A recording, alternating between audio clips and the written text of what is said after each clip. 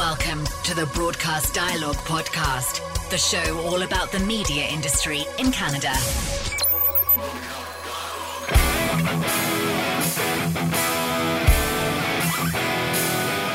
Welcome to Broadcast Dialogue, the podcast. I'm Connie Thiessen. This episode brought to you by Benstown. The new Benstown plugin gives producers a shortcut to download Benstown audio. Visit MomentumMediaNetworks.com for more. As program director of Toronto's Boom 97.3, Troy McCallum wears a lot of hats these days. Videographer, website manager, content creator, set designer, and talent wrangler, to name a few. On this episode of Broadcast Dialogue, the podcast, McCallum joins us to talk about the challenges of keeping the classic hits format fresh, his incessant search for the next big idea, and the station's new web series, The First Time. Hey, Boom. Hey. Tell me what to say and I'll say it. I don't know what that means. Boom 97.3. My name is Troy McCallum. I'm the program director of Boom 97.3 in Toronto. Been in the business for, 32 years or so. Started when I was 16. And it's been a very good industry for me, and it's been very good to me. So, loving it. And I want to do what I can to give back. So I want to talk about how your role as a program director has changed in recent years, because it probably is a far cry from what you started out doing. There's so much more going on now with social media, and you have to be present on with videos, video was a thing back then, but not so much more as a content creator, so to say, having to come up with new videos and content for the radio station to sell on almost a weekly and or daily basis, I guess, for some stations. Yeah, and because of the shrinking industry, you have to do a lot more. You have to maintain websites, which you probably didn't have to do 20 years ago. So there's that. Obviously, writing imaging for the radio station is something that PDs have been doing for a long time.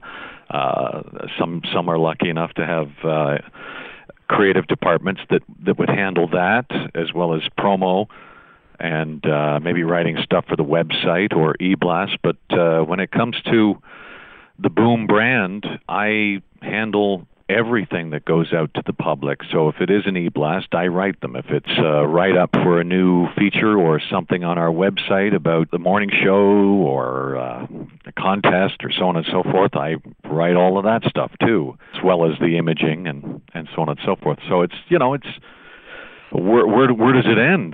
Coaching talent, looking for new talent, giving air checks to up-and-coming talent that just want to reach out. Maybe they're in a smaller market and their PDs aren't giving them the time or attention, and I'll put a little bit of time aside to help them out. Video content creation, that's one thing that it's kind of fallen on my lap in the past 4 or 5 years that I've been very excited about. It gives me another chance to stretch my legs, my creativity legs, if you will, and try and challenge myself to come up with new ways to get stuff out there into the public to not only promote the brand, but the company as a whole. And we've had some success with that, too. So it's exciting. It's a lot of work, but hell, it's Toronto. You got to do what you got to do. I think there are a lot of stations struggling with the digital shift. Have you been making it up as you go along, Troy, or how have you, both managed this and found inspiration for some of the things that you're doing? Particularly, you have something on the horizon right now that's really cool in terms of your new web series, The First Time. I think it was basically, I had no formal training. I think it was basically a process of throwing shit to the wall, see what sticks. But, we've all, and it still happens, you'll see videos that radio stations put out, and we were guilty of it too. But then there was a point where we're like, you know what? Is this really good for our brand, this cheesy video that is just kind of thrown together and putting something up just for the sake of putting something up? And we kind of had a recoil to make sure that whatever we were putting out was good or reflective of the brand or something we would be proud of and not rolling our eyes over.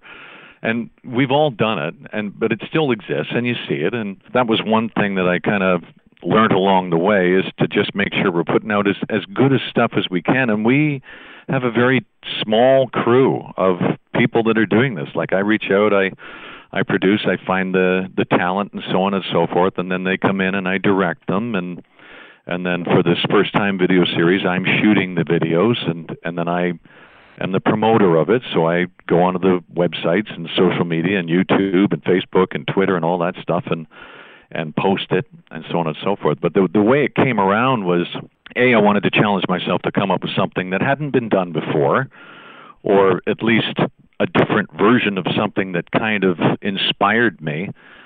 It started with Behind the Vinyl, and I saw a video of Led Zeppelin, Jimmy Page sitting down beside a turntable in his home, I'm assuming. It was quite elaborate, and he started talking about Stairway to Heaven. And I'm like, wow, that's cool. What if we did something similar, and we had bands, because we're a radio station, they come by, and instead of throwing them on the air and talking about what's new, what else can we get out of them while they're here? So Spandau Ballet was the first band that we had for Behind the Vinyl, and the day before, I ran to the Restore and bought a crappy old carpet and a piece of shit table, and we grabbed a turntable from engineering, and I went to Fabricland and bought some black fabric and taped it to the walls. And my cameraman, at the time, our digital content producer, he shot the video, and I directed the guys. And 15 seconds into it, I said, here's the concept. You're going to put the needle on the record. When it starts playing, you talk over the song about anything and everything to do with it. And when the song's done, you're done. And then 30 seconds into it, they did it. And I looked over at the camera guy, and we both got like chills. We're like, wow, we got something here. And next thing you know, Tom Cochran came in, and Kim Mitchell, and now we're about 150 episodes deep, which is great. So that was great. And then we got to a point where we were starting to exhaust some of the Canadian talent, where it was like, okay, well, we've done everything we can with Kim Mitchell. I think he's got like 8 or 9 videos for Behind the Vinyl. What else can we do? So then I guess it was a Behind the Vinyl episode, and I was chatting with Gowan afterwards, and he was telling me he heard a story about Eddie Schwartz, and the first time he heard his song on the radio, how he got kicked out of a business because they thought he was homeless, and he was all excited. And that just, a light bulb went off in my head the first time you heard your song on the radio. So I went to, I have a radio collection. I do a lot of yard sales, and I grabbed all my old radios from my basement and built a little set on the floor here at 22 St. Clair on the 20th floor, and put a little makeshift set together and started shooting those. And cool enough that Eddie Schwartz actually is part of the series. He's coming out shortly with his story. But yeah, so that it just kind of, it worked. And it works because it's, rather than putting somebody in a studio and putting them on air like it's been done 100 times for years and years, which is fine, which is what radio is all about. But I wanted to get more because it's, 2019, and we have a social media presence, and we need to have some brand extension out there. Going to the spirit of the first time, I think it's a really interesting phenomenon in that still in the era of mobile consumption and, everything digital, that for artists still, that thrill of hearing yourself on the radio for the first time hasn't changed. Yeah, that's what it was too. Is it the excitement when I was talking with Gowan, he was telling me how he's freaking out, and then he told his story, and I thought, we got something here.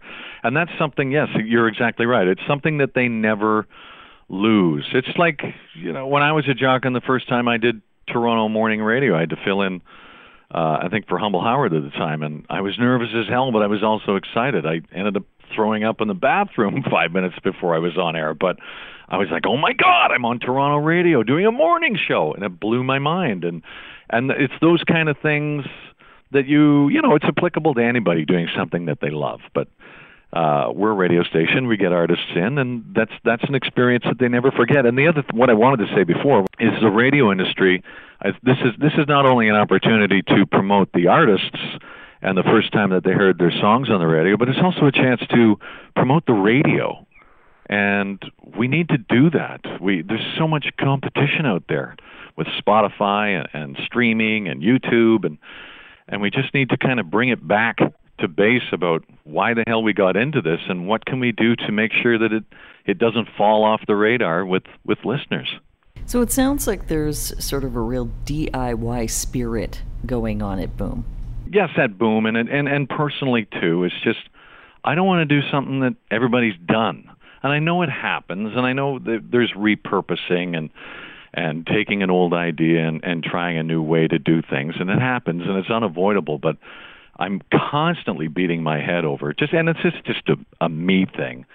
What can we do that's new, that's not been done? I want to, and I don't know what it is yet, and I'm still looking for it. But that one contest that's, oh my God, like that's a cool contest. And then everybody starts doing it. That's something I would love to try and do, and that's what I'm trying to do with video and with some of the imaging that we write on Boom and so on and so forth. But I still believe, there's things being invented every day and created every day. Why can't we do that with radio? Do you think you have a more challenging job than some of your counterparts in other formats in terms of keeping the classic rock format fresh?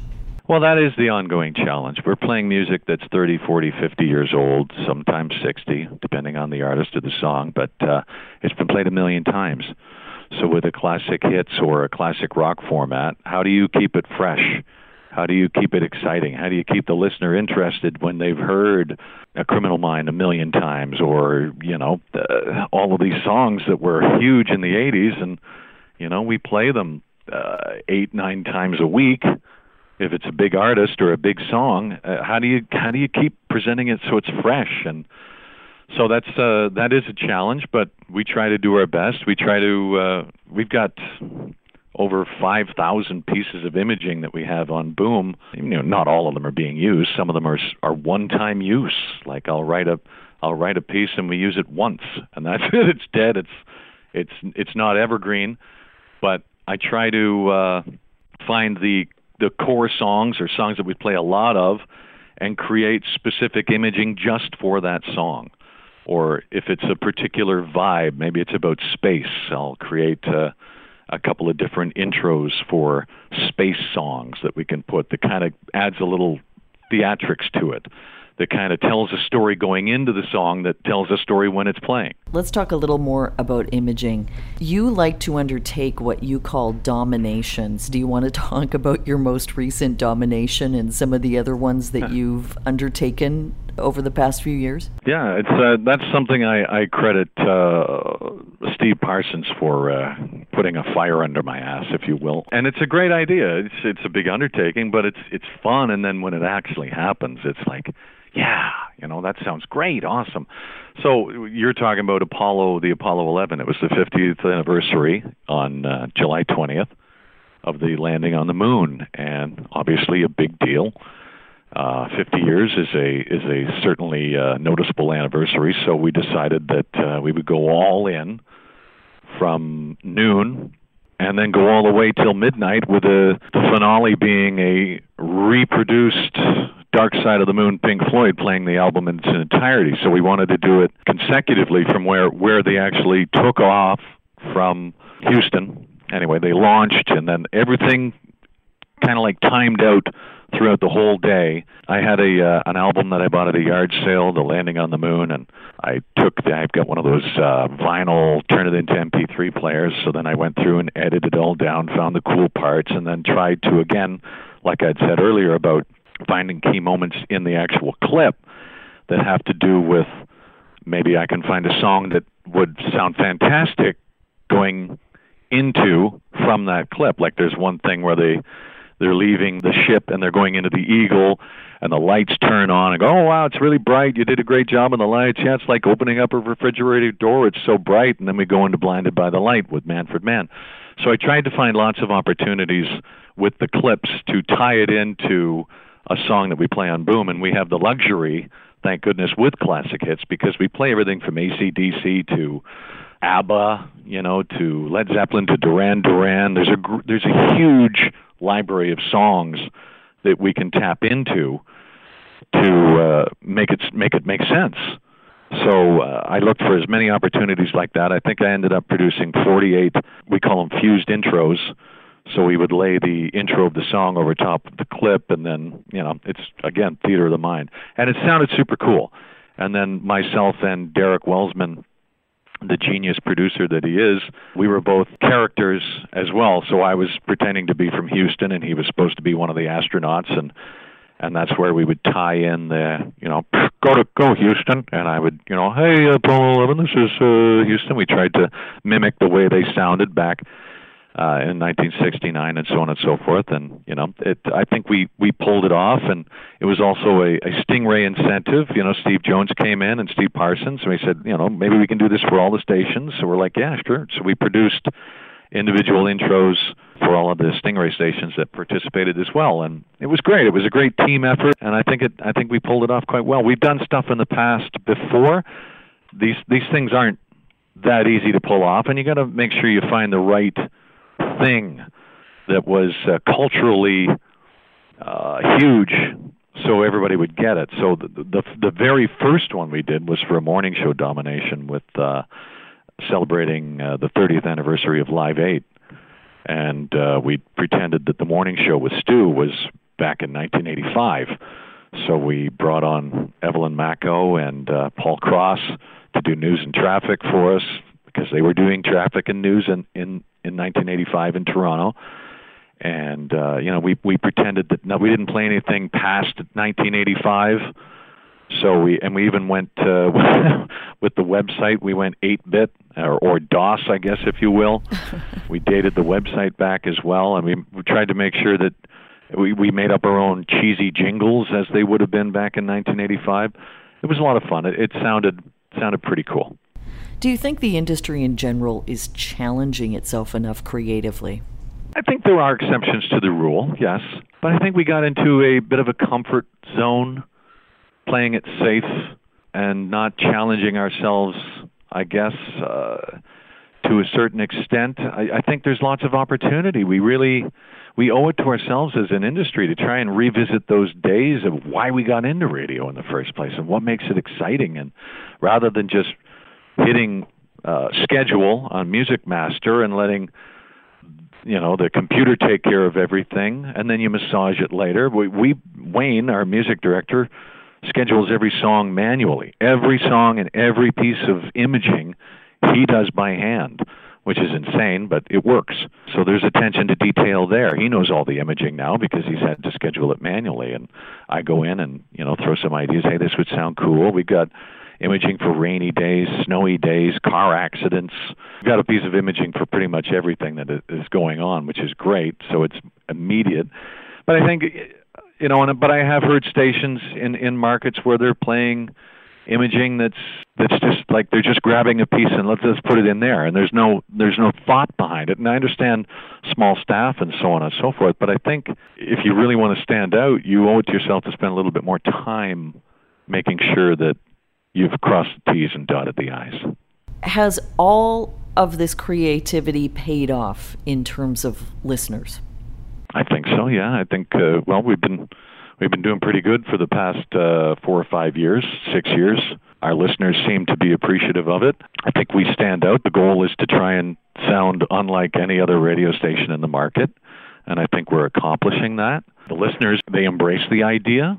We're also a very listener-based radio station, which is great. We're heavy on the phones, and I don't see, we get negative comments like everybody else here and there. You can't please everyone, but I think the bigger you become, the more negative comments you get, obviously because there's more people listening. But I think for the most part, it's a culturally accepted radio station. It's a different vibe. It's a fun vibe. We don't take ourselves too seriously. It's all about fun and trying to make it exciting, trying to be a foreground station rather than a background station. Thanks for joining us.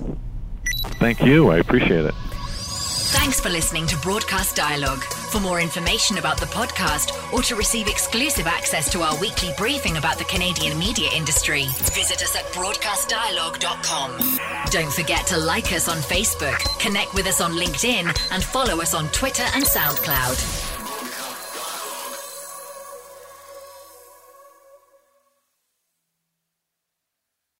I'm Jeff Woods, and I'm shining a light on music and the rock stars who make it. He just was one of those people, he stood out. He was a magic guy. He really was a magic guy.